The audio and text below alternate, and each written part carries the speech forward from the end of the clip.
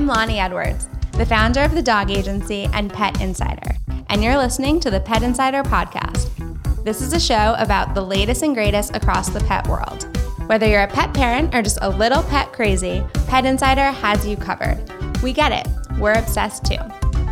It was kind of relatable in a way that people could maybe see their own dog through the eyes of Crusoe and the little stories and adventures he was telling as he explored the world from, 12 inches off the ground. That was Ryan Beauchene, human to the dog agency client Crusoe the Celebrity Dachshund. Ryan will discuss how creating a blog for Crusoe turned into a full-time job involving book deals, shows, and merchandise. Now let's get back to Ryan. Ryan, thanks for joining us. Thanks for having me. So starting from the beginning, how did you get Crusoe and how did this all start? So we got Crusoe about 7 years ago now from a breeder in Montreal. My girlfriend had actually wanted a wiener dog for a long time, and I finally gave in. So we got him, and it wasn't until he was about a year old that I started a little blog and a Facebook page, totally for fun, just as a little hobby. There's no intention of making it what it is today, or I had no idea if it was going to be a little 3-month hobby or what it would become. And when you started it, were there kind of plans around the content, or did you just start posting things and go with the flow? Totally went with the flow. It really started with the blog. So when he was about a year old, I started just writing little stories and experimenting with a camera and taking pictures. And I found people on my personal Facebook were really getting a kick out of the photos. So that's when I decided to start a page for him. And then just over the first year, it grew totally organically. Like our blog stats were exponential for the first 12 months.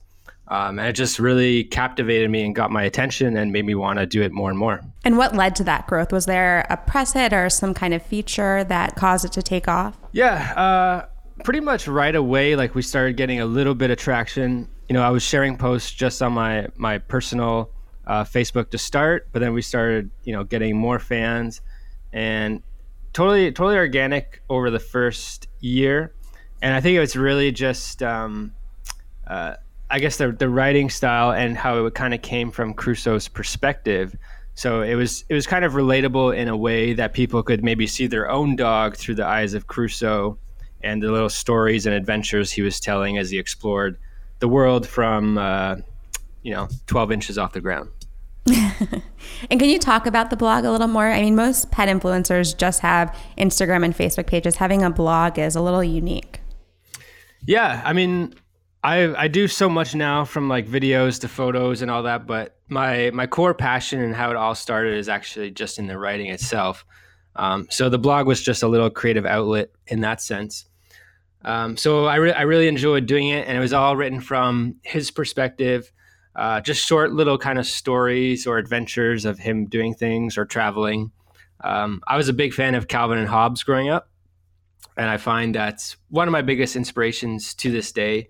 Just in how, same with Calvin and Hobbes, it's kind of a very whimsical perspective and sort of reveals the inner child in you when you read that. And it's the same way I like to think for our blog, is it sort of reveals what your dog might think of the world and how they might see it. So it's kind of fun for people in that way. And when did you evolve from the writing to creating these incredible videos, and how did that come about? I'd say it was with the launch of Vine. So I was one of the early adopters of Vine, and I put a ton of effort in there, and we started doing more of those 6-second videos. And a bunch of those took off and kind of went viral, and we started getting a pretty substantial following there. So that's why I'm also pretty disappointed Vine died. Did you have experience creating video, or did you learn through Crusoe? I didn't even have experience with photography when I started. So I learned it all over the time. For a long time, I was just recording the Vine videos on my phone natively, as you had to. And then I started getting more into DSLRs and fancier cameras, took some photography courses. So it's been a really cool learning experience over the time too. It's incredible. And how do you keep coming up with fresh and engaging content? It's difficult for sure, but somehow we always come up with an idea. My girlfriend is great for brainstorming and throwing ideas off of. So every once in a while, we'll sit down and kind of just hash out some ideas. We've definitely covered a lot so far, but we always seem to come up with something new. So for now it works. And getting Crusoe to perform so well in the videos, what is that like? What kind of tips do you have? Yeah. Everyone always asks us if he's like a trained acting dog or something, but he's really not. He was actually the last puppy of his litter, and he was very, very shy and quiet when we first came to see him. But my girlfriend and I are both like that as well. So I think we kind of related to him in that way. But I think it's just his personality of being quiet and laid back and just really easygoing, which is why he's so good to wear, a little costume or an outfit and to go along with the video. So he does really well. He's a well-trained dog, I would say, but not acting trained. And he just loves the attention. And as long as he always makes sure it's sort of fun, engaging, and rewarding, and keep it to short segments, then they'll be good. And touching on the outfits a little bit more, can you expand on that? Yeah. So along with enjoying writing, I've always kind of been crafty and like making things and stuff. So about 90% of his outfits, I'd say I make from hand. And that's one of the things that sort of set Crusoe's brand apart, especially from the beginning, was all these costumes and outfits that you would only see through Crusoe's page, and that you still can only see through Crusoe's page. So Crusoe's completely changed your life. Do you want to touch on that a little bit and how your life has changed because of him? Yeah, totally. I mean, in so many ways, I hardly know where to start. I mean, firstly, they say your job should be to do something you love. And mine now is to spend time with my dog, which is totally awesome. I think anybody would love to do that. So it's something I appreciate every day. Also because I know it won't last forever either. But he's been my full-time job for 2 years now. And he's of course, he's just changed our lifestyle. My girlfriend already worked from home to begin with, so now I do as well. So we're both with Crusoe almost 24/7 all the time. Just the flexibility in your lifestyle and the travel and what you can do with them. He also kind of forced me, especially, out of my shell with all like the interviews and media stuff we had to do. I'm a very behind the camera type person. So, to have to do an interview on Good Morning America and stuff like that was, that took some guts, but it really helped my personal development over the time too. That's great. And coming up with all these new business ideas, expanding off of it. So obviously the blog, the Facebook, the Instagram, and then books and the Facebook Watch Show, and now the ramp that you've created. Mm-hmm. So what has that process been like, coming out with all these new business ideas outside of just the traditional influencer marketing? Mm-hmm. Yeah, I'm having a hard time kind of keeping up with everything now. It's been a little overwhelming at times, but and it's kind of tested my organization for sure. But we're having fun, and there's certain things like this ramp that we're working on that I kind of noticed there was a need and demand for actually a long time ago, and I finally kind of felt we were at the level and ready to introduce that as a side business project idea. But again, still, I had no idea what to expect with that, and we're pretty surprised at the response. So so the Doggo ramp did incredibly well. $500,000 raised on Indiegogo. I mean, that's incredible. How did you build that out? Did you have a strategy behind the promotion, or was it kind of just because your following is so engaged and wanted more of what you're putting out there? So the concept for the ramp started actually a few years ago. It was actually just a ramp that I had made for Crusoe a few years back. No intention of making this like a marketable product. But whenever I made a cameo in any of our videos for social media, we had so many people asking about it. And I think that's a really important thing, is to make sure you listen and engage with your followers, because there could be opportunities like that there. So finally, I decided we were at the level where I could potentially bring it to market. So we had it like sourced and sampled from a manufacturing facility. So we were all ready to go. And then I put together, our initial strategy for the business, which was to launch on Indiegogo. And we started with some good marketing materials. So we made a really good video to showcase how it worked, with Crusoe as the model, of course. And yeah, we had an overwhelming response. I mean, I based all my initial projections on selling maximum 300 units. and we're at over 2,000 now. So it's been pretty crazy, hectic, and definitely overwhelming. I've had to like ramp up the factory's capacity for what we can do there and stuff. But it's definitely exciting, and it shows, the potential that could be done here. Yeah. And as far as creating a product like this, did you have any experience or background in this? Like, how did you find the factory? How did you go about that process? No, I have no experience like with sourcing a product or anything like that. As I mentioned with the costumes, I've always been kind of crafty. So I came up with the concept and the prototype of the ramp itself a few years ago, and then kind of refined it over the time. Did you make the initial one? Yep. So based on the ramp that I had made for Crusoe and refined, I kind of built out like an instruction guide. It started really just like with a search on Alibaba. So looking for some suppliers who would do similar products to this. We found a few options, got a few quotes, got a couple samples, narrowed it down from there. And all that to say, so I was looking at manufacturing in China. Not 100% official yet, but I think we're actually going to go with a manufacturer in the USA. So speaking of how you kind of learned how to do all these things with Crusoe, what were you doing before Crusoe came into your life? Maybe not a huge surprise. I worked in online marketing.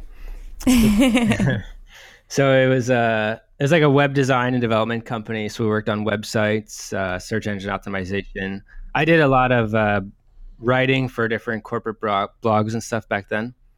So yeah, that's kind of my background.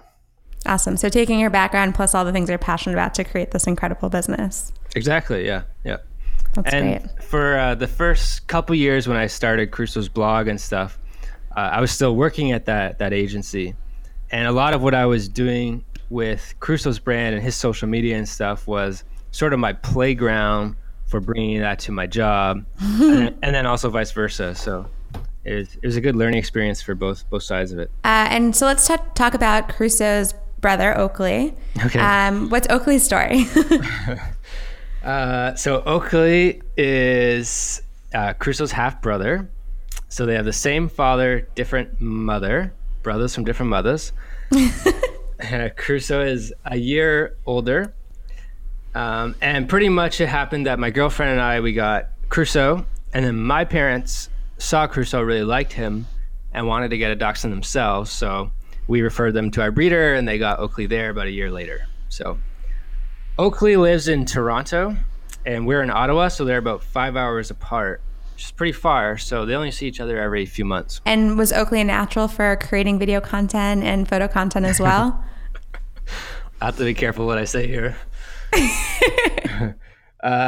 Oakley, people love Oakley for sure. And it's kind of funny how people have identified with the different characters we've created in a way. There's Crusoe, who's very kind of cool, composed. And then there's Oakley, who's very confused and easily distracted. So people identify with both.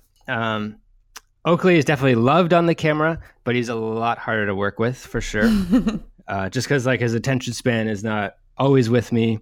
But again, he doesn't do this so regularly like Crusoe does. So it's understandable, but it makes for good video content as well, just because it's funny.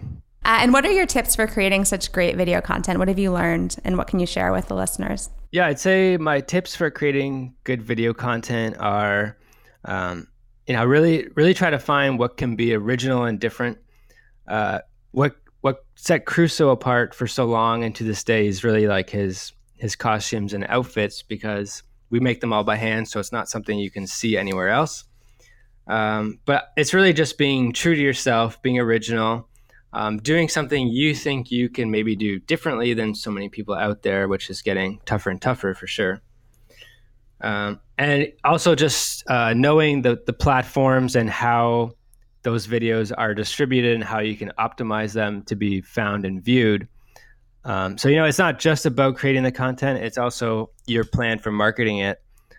Contrary to the popular saying, just because you build it does not mean people will come. So you have to build it, but then have a plan for getting it out there. So, just knowing how Facebook is working right now, how the algorithm is working, or how Instagram is working in its algorithm, and how you can sort of play to those cues while still making your original content is your best bet. And with the current algorithm changes, can you touch on that a little bit and how you've changed your strategy and what others can do to work best with the new algorithm? Yeah, so there's been a lot of algorithm changes, as everyone knows, to Instagram and Facebook. I'm a little bit more focused on Facebook just because the majority of my audience is there.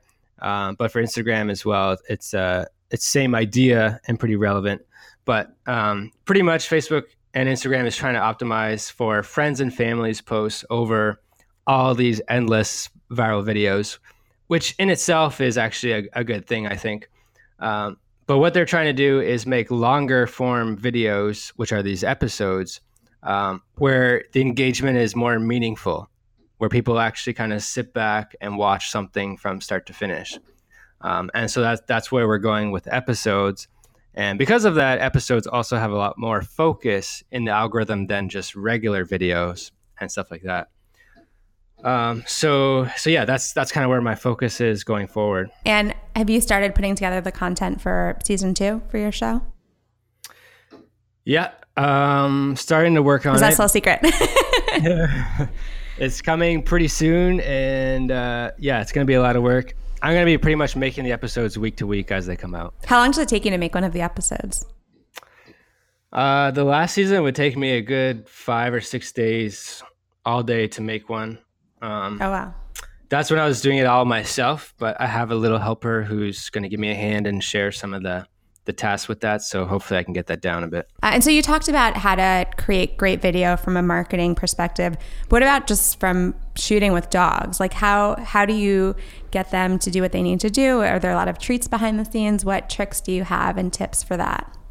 Yeah, so with our videos, they kind of fall in 2 different categories, either being like a little storyboarded video where I have each scene sort of planned out, and it's kind of a matter of getting him to perform at least roughly what I was envisioning, or we, put him in an outfit or something like that, and we just kind of play with him, and he's sort of himself. I play with him, but I try to stay out of the frame. And then we actually develop the story in the editing afterwards.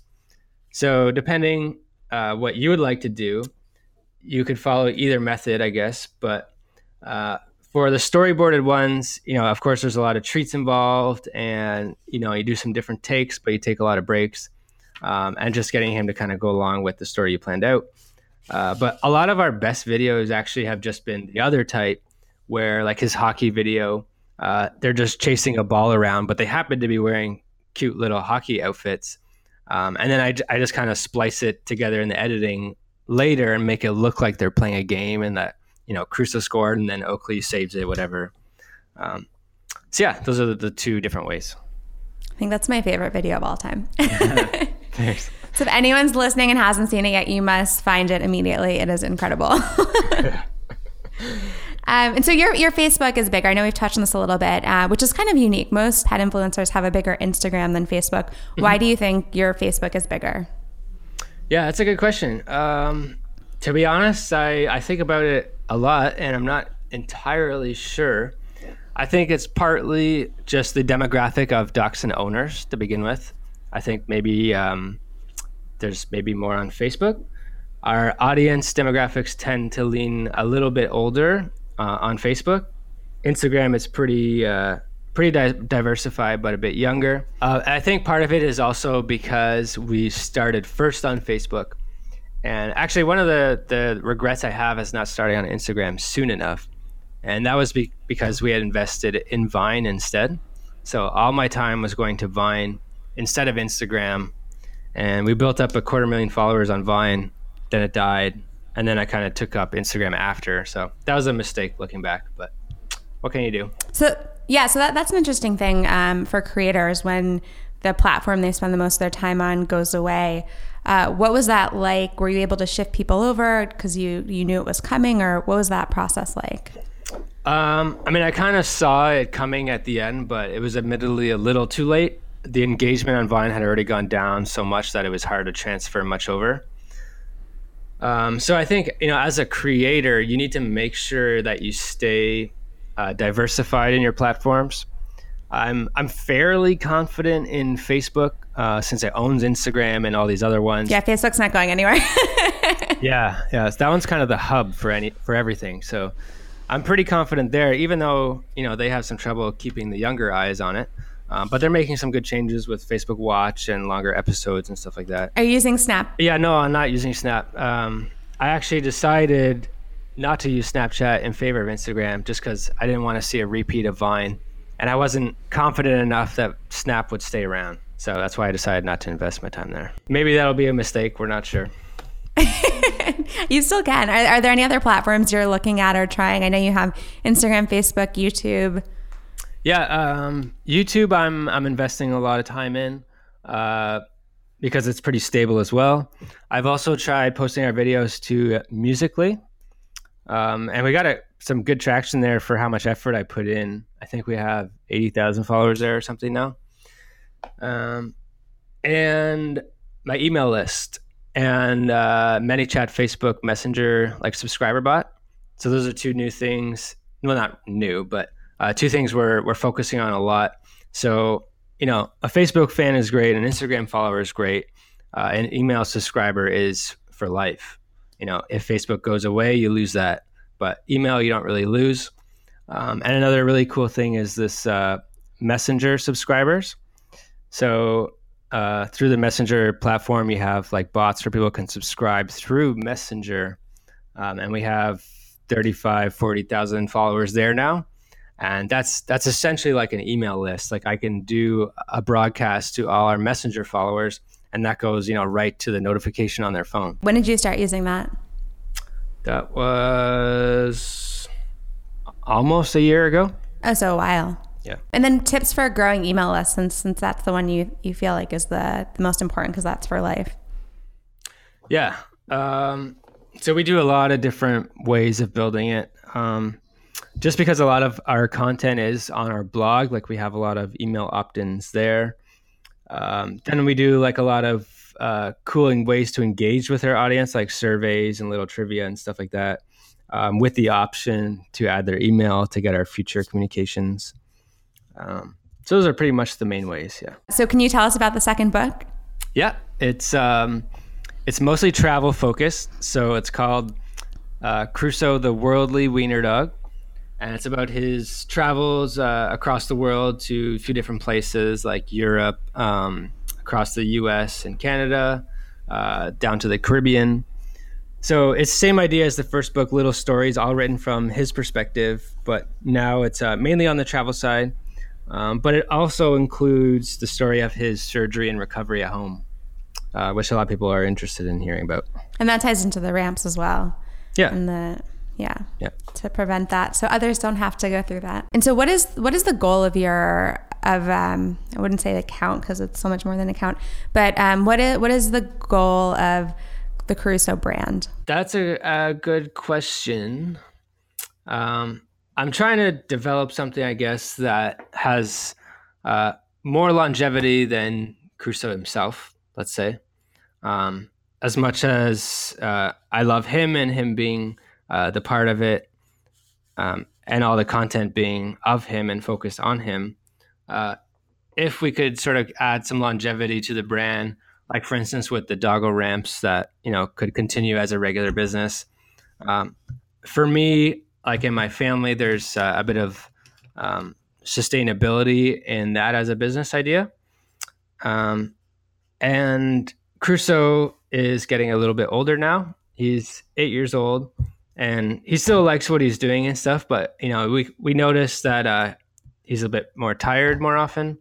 So I don't want him to ever feel pressured to do this. And that kind of goes back to the beginning where when I started this, I didn't have the intention of doing this with him. So I'm only going to do it as long as he's having fun and he's comfortable. So in that sense, I don't want it to rely so much on him that there's too much pressure on him at all. For the Doggo Ramp Company, are you planning to launch other products and build that out more? I think so. We've had a lot of people ask for bigger dog ramps for the bed, which was surprising.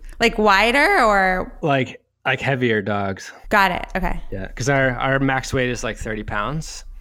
So some people want their big basset hounds or their they're labs that have some arthritis or something, which I didn't actually think of. So that's another good thing.